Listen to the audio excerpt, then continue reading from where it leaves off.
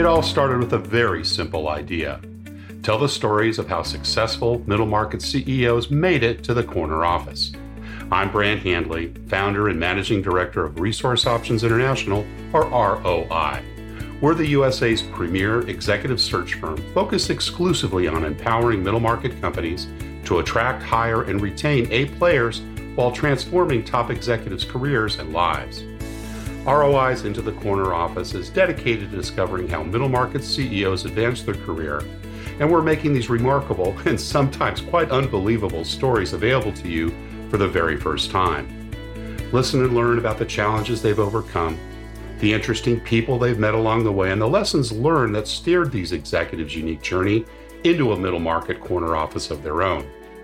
I know you enjoy these CEO stories as much as I've enjoyed recording them, so thank you for listening today. And if you like what you've heard, rate us on iTunes or wherever you get your podcasts. I'm looking forward to you joining me on the next great middle market CEO adventure into the corner office.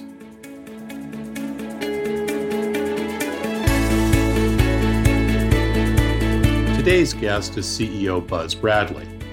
A natural at sales, marketing, and helping clients maximize product and service offerings, Buzz has an extensive career helping grow and lead middle market manufacturing organizations. Buzz's strong customer service focus, eye for details, and innovative entrepreneurial spirit have allowed him to adroitly manage production, people, and profits. He has been the CEO of Z-Packs Corporation, an industry-leading manufacturer of ultralight backpacking equipment, since 2015. Buzz Bradley, welcome into the corner office. Thank you. Glad to be here.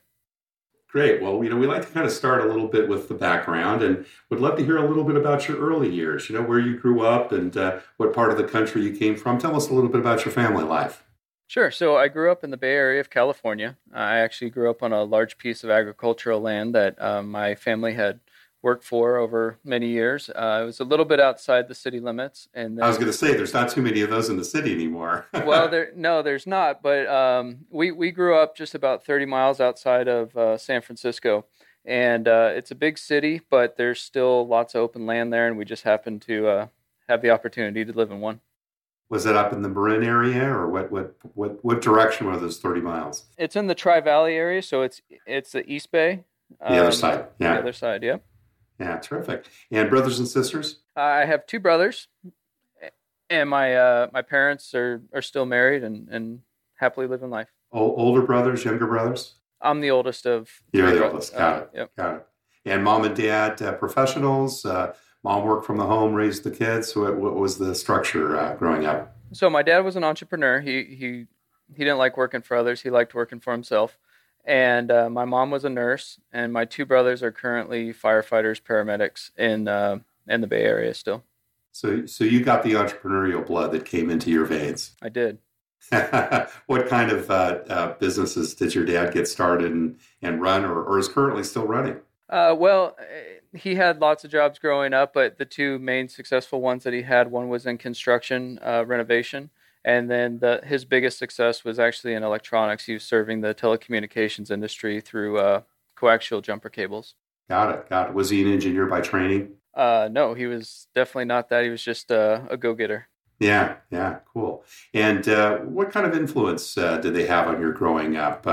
Obviously, having an entrepreneurial dad, did you get involved in any of his enterprises at all? I did. Yeah, I actually got started really early. He likes to tell people he took me to work when I was 2 weeks old. That's a common trait, I must tell you. And a lot of the CEOs we speak to, they get involved quite early, particularly when dads are, the entrepreneurial type. Yeah, so I definitely got my creativity from him, and I got my patience from my mom. Cool. And any other early influencers in your life? An uncle or maybe a coach, someone that might have had some influence on you in those early days? Well, my dad was also my coach in many of the sports, so he was very active. But I like to have a lot of mentors throughout. So I always like to, pick out 2 or 3 people, and this has been early on. I'll identify something I like or something maybe I don't like about a person, and then I'll try to learn as much as I can from them to either learn what to do or what not to do. Mentors are really important. What was the first mentor that you had, and what capacity and what age? Of course, as I've mentioned a couple times, my dad and I spent a lot of time together, so I learned a lot from him. He actually had a successful exit in his business. He sold to another family company, and the new ownership really took me under their wing. So I had That's nice. four really great people that were very successful, totally different, but they were able to teach, lead, and guide, and do all those things that you would really hope for. So I had a unique experience in that regard. What age were you at that stage? So I started working. One of those things. Your dad has a company growing up. You've worked in it since you were in middle school, and graduate high school, and he says, "Hey, guess what? I sold it." So, I got a job as an inside sales rep. It was basically a bunch of inactive and dead accounts, and I started there. And as So this I was worked this was through after high school or after college? this was right after high school. So I started working right after high school, and then as I was working, went back to I got my 2-year degree, and then I went back and got my bachelor's degree after that. Well, back to your school days, kind of early school, middle school, high school. Were you a good student?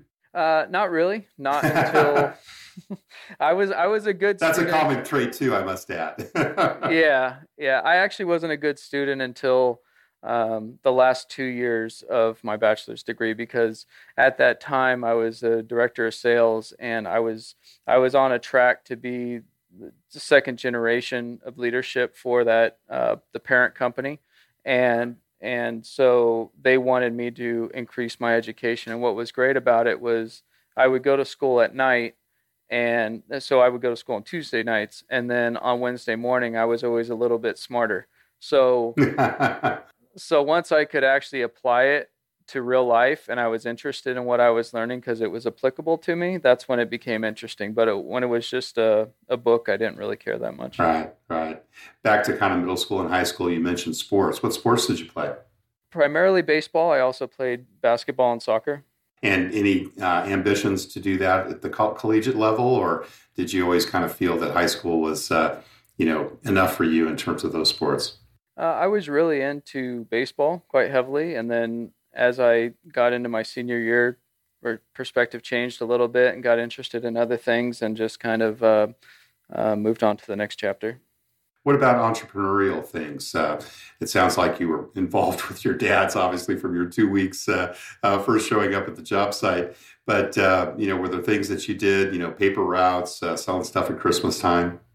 So what I like to create things. I like to solve problems. So I like to work with my hands a lot too. When I was in high school, I took woodshop, and I would say I want to make my first woodshop project ever was a roll top desk, or actually I guess it's my second one.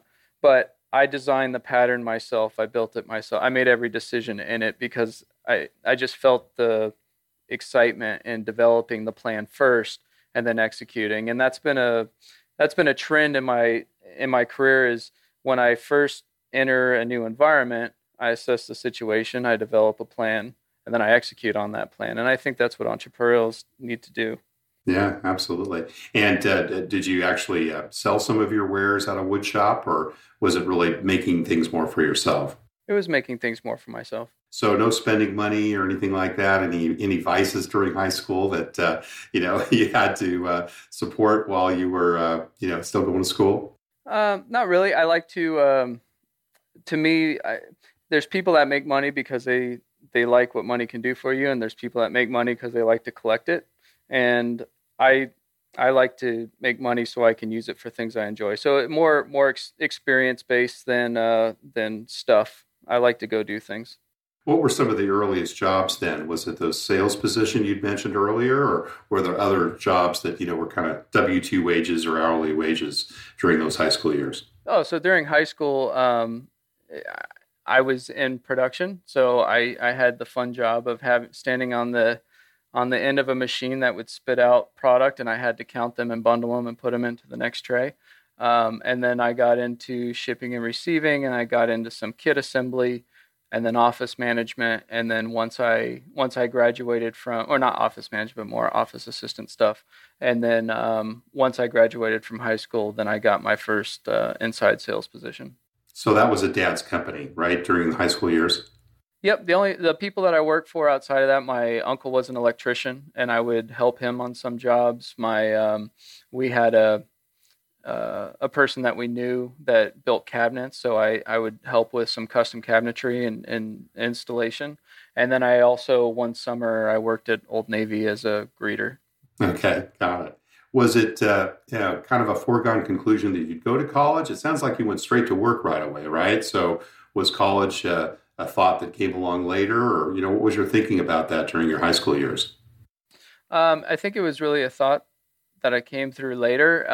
It was I was kind of raised in a blue collar family, so it was really about you get up, you work hard, you pay for you, you pay for the things that you want. It wasn't really about go get your education and get a great job after that. It was if you want to go get an education, you work during the day and then you can go to school at night. So that's kind of what you did, right? So you did your AA work at night while you were still working as an inside sales rep? I did. And then when you went back to get your BA, did you also do that part-time? I did. And what did you study in college? What did you finally get your degree in? Management and marketing.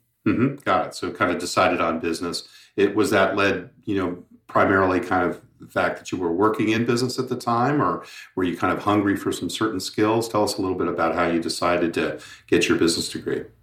First, I was really motivated by, or encouraged really by the. There was four brothers that ran this company, and as they decided that I was going to be brought into the fold, and as that next generation, they decided that it was important for each of us, Gen 2 individuals, that we were going to increase our education and that we were going to get more scholastic skills to support our real life experience. So we kind of got taught at school, we got taught by them, and then we got taught by actually performing our own work and our own projects and learning on the fly. Do you remember the first time you started managing people? It was in my early 20s. I was probably 22 or 23. I went from inside sales to sales management, and then Same after company. that, Was that same same company. company? Yeah. Uh-huh. Yeah.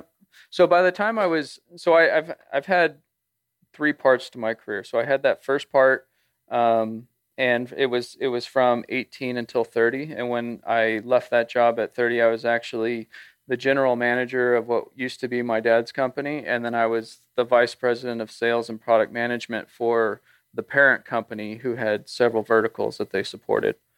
And really, it was one of those things where I was really good at what I was doing, but I wasn't really enjoying what I was doing, and I felt like I needed to make a change. What were some of those early leadership lessons you learned from some of those bosses and or mentors you worked with during those years? Well, I learned that when a good opportunity comes across your desk, you should take it, and then if you don't know how to do it, figure it out. It's always good to take the opportunity when it's presented to you. You can always figure out how to deliver on it later, but if you let opportunities pass you by because you're not ready, what you'll realize is that you're never really ready for any opportunity. You just got to take it and just do the best that you can. So I learned that, and that's really, what entrepreneurs do. They say, yeah, I can do that. Well, have you done it before? Well, no, but I can figure it out. And that's how businesses get started. I also learned from one of my mentors from the other company. He talked a lot about, it's not about how much you make, but it's about how much you keep. And so when you're looking at something, let's say you sell something for $1. Well, by the time that dollar is sold, once all your direct costs and your overheads are paid, you're going to drop, say, 10 cents to the bottom line. But if you can take $1 expense out of operations, you keep that dollar. So you have to sell $10 to be equivalent for $1 in cost savings. Now, you can never get your costs down to zero, but you should operate as lean as possible while at the same time enhancing sales. And that was where I got my success, is when I took over as general manager. I was able to increase sales while reducing costs. And when you take those two things and you do them at the same time, it has a tremendous impact on your bottom line. Oh, that's excellent. Great. So that was one of your bosses or mentors that you learned that from? Both. Yeah, both a boss and a mentor. Yeah, Yep. got it. Any bad lessons from former bosses? No names need to be mentioned, but sometimes it's the examples of others too that lead us. Yeah, absolutely, and I definitely did learn. One, you have to be focused and you have to be grounded. You can't get excited over things. It's a process. It doesn't matter if it's $100 deal or $1 million deal. The steps are all the same. So don't get excited about things.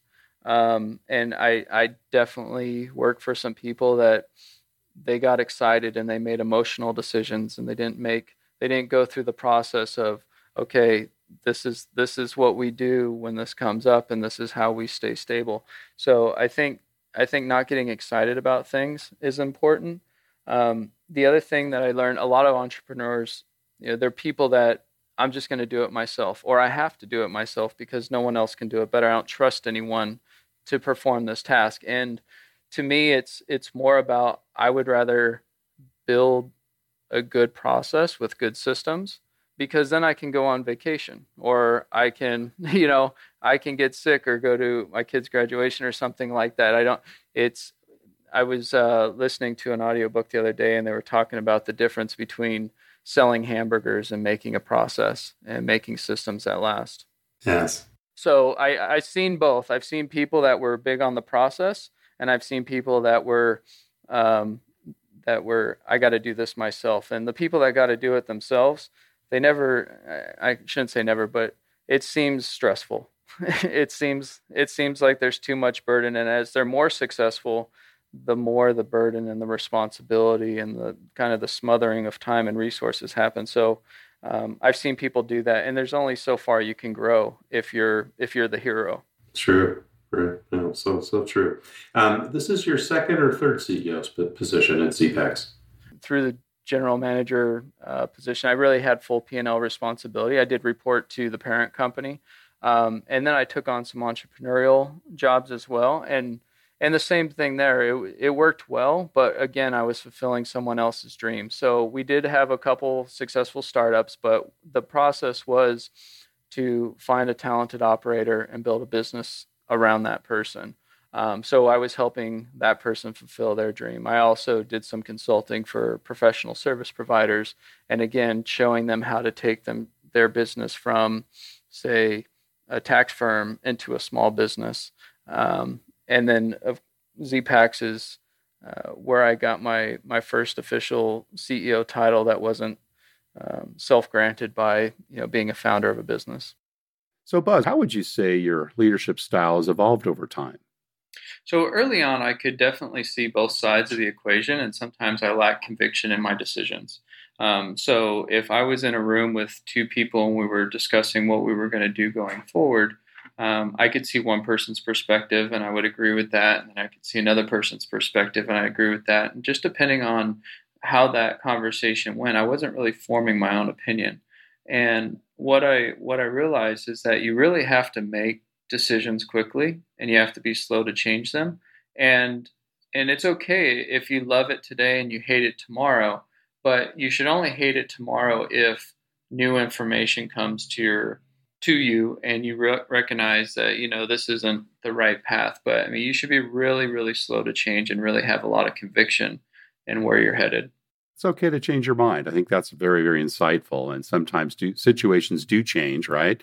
And you've got to be willing to roll with the punches. Absolutely. And then once you've made your decision and once you really, and again, it comes to the planning, right? So once you've made a decision and you've said, yeah, this is where we're going to go, you're going to stand behind it unless something substantial changes. Then it comes down to persuasion. It comes down to the people involved, both internal and external, and how you get them to move in the direction that you want them to move. You talked a little bit about, managing others. How do you decide if it's time to micromanage someone or stay out of their sandbox, so to speak? So I definitely want to be involved in the planning process because that's the foundation. If the blueprints aren't right, you can lean your ladder against the wrong wall, and by the time you climb it, you realize that's not where you wanted to be.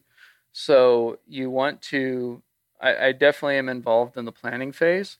And then I also get involved again if things start to get off track and they need to be back on. But otherwise, I like to hire the best people that are available to me, and I like to put them in the right seats to do the right job. And when you do that, if you do all those things and then micromanage, there's no point in doing the other things first. Right, absolutely. Now, if I understood you correctly, Z-Packs is a company that you were hired to become the CEO, correct? Or are you also a founder there? I was hired to be the CEO. You're hired, exactly. So you came into an existing culture. How old was the company when you joined as CEO back in 15? 10 years old. Okay, so it's been around a while. Talk to me a little bit about your thoughts on building a company culture, particularly coming into an established business, one that's been around for 10 years, and you've been there now, what, 3 going on 4 years, I guess. Talk to me a little bit about how that plays out in your role as CEO.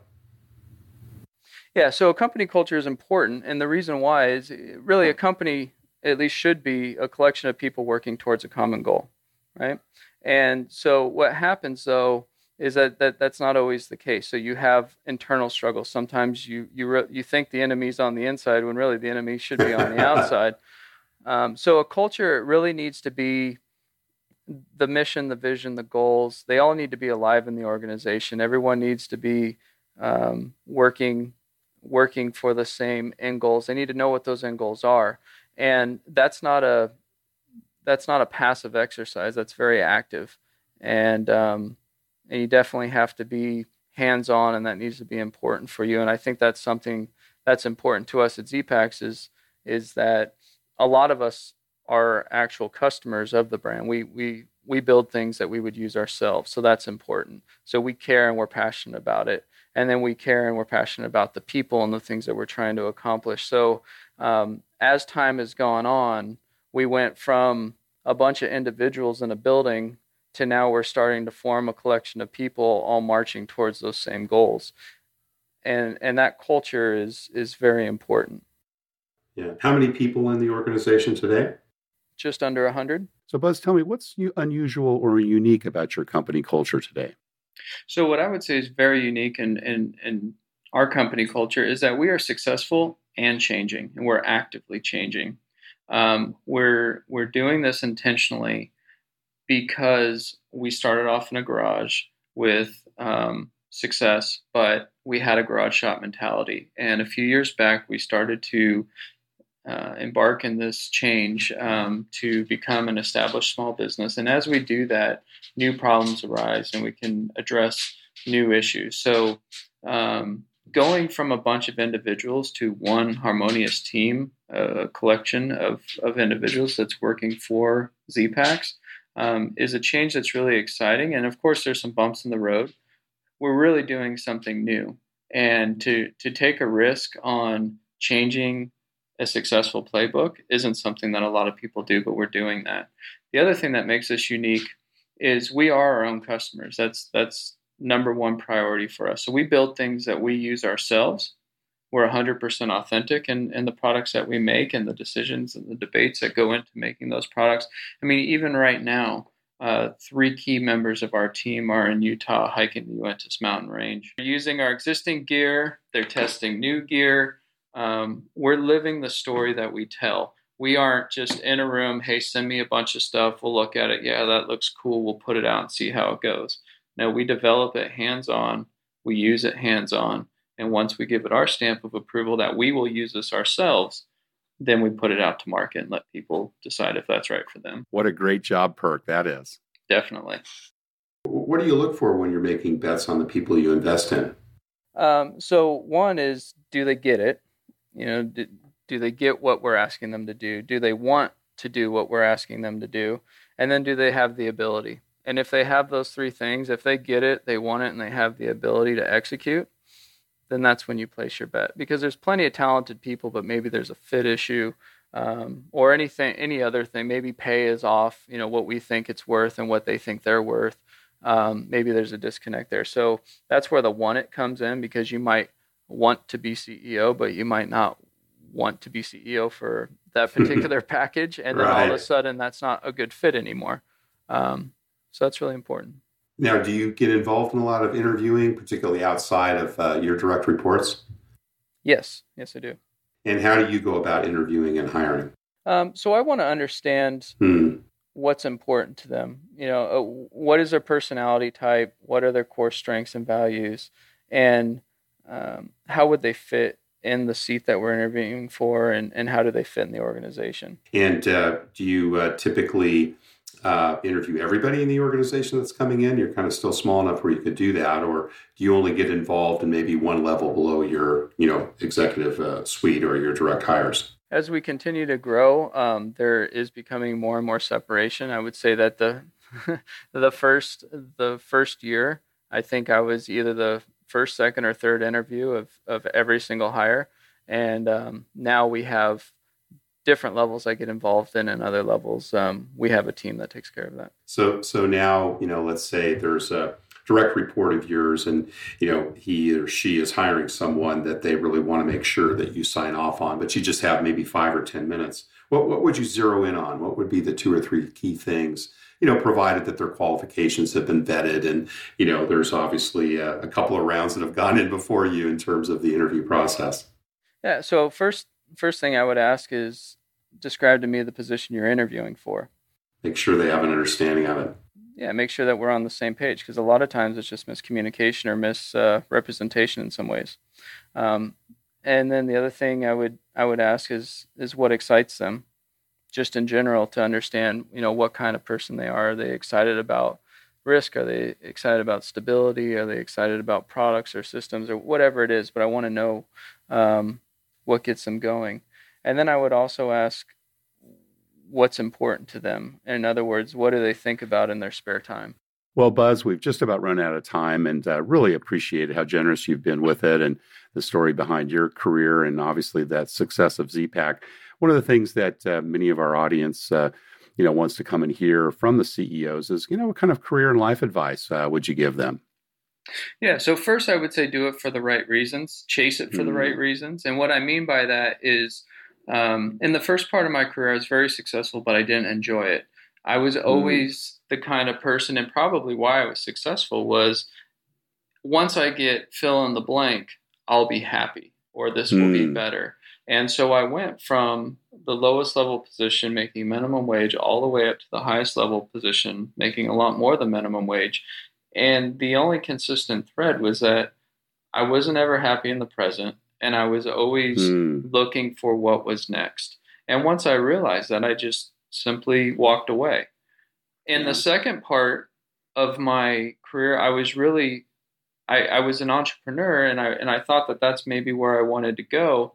But what I found is that I was making others, their dreams come true. I still wasn't fulfilling my own dreams. So I really had to sit down and give this idea some thought of what is happiness? What does that really mean to me? Yeah. So then I made a life plan for myself. I visualized what that life looked like, and then I made it happen. So when I looked at it and I said, okay, am I better at making a company or growing an established company? I said, I've done both, and I realize now that I'm better at growing an established company. Yeah. And I liked it. I liked running companies, so I definitely wanted to get into that top spot. But in that top spot of an organization that was already established, and I knew that I really liked the outdoors. So on those 3 criteria, I could really narrow it down. So I identified a half dozen companies that fit those 3 criteria. I challenged the criteria to make sure that was, in fact, actually going to make me happy. And then once I did that, I put together a value proposition. I reached out to them, and one company, Z-Pak, decided that what I could offer was of value to them, and I already knew going into it that what they could offer was of value to me. All right. And that's where it worked. And I think it's really important to understand the difference between being a CEO and an entrepreneur. And the difference is really akin to adopting a child versus having your own. Yeah, it's so true. They're definitely different, and they're both wonderful in their own ways, but you have to decide which one is right for you and then go that route. Well, Buzz Bradley, thank you so much for sharing your journey into the corner office. We've really enjoyed the conversation today, and best of luck in continuing to grow Z-Paks. Thank you. I appreciate your time. Thank you for listening to Into the Corner Office with Brant Hanley. We hope you enjoyed hearing our guest CEO story as much as we did. If you want to hear more CEOs reveal their journey into the corner office, please subscribe via iTunes and tell your friends and colleagues. For more information about Brant, Resource Options International, and the mighty middle market, visit www.goforroi.com. We look forward to having you join us for our next episode.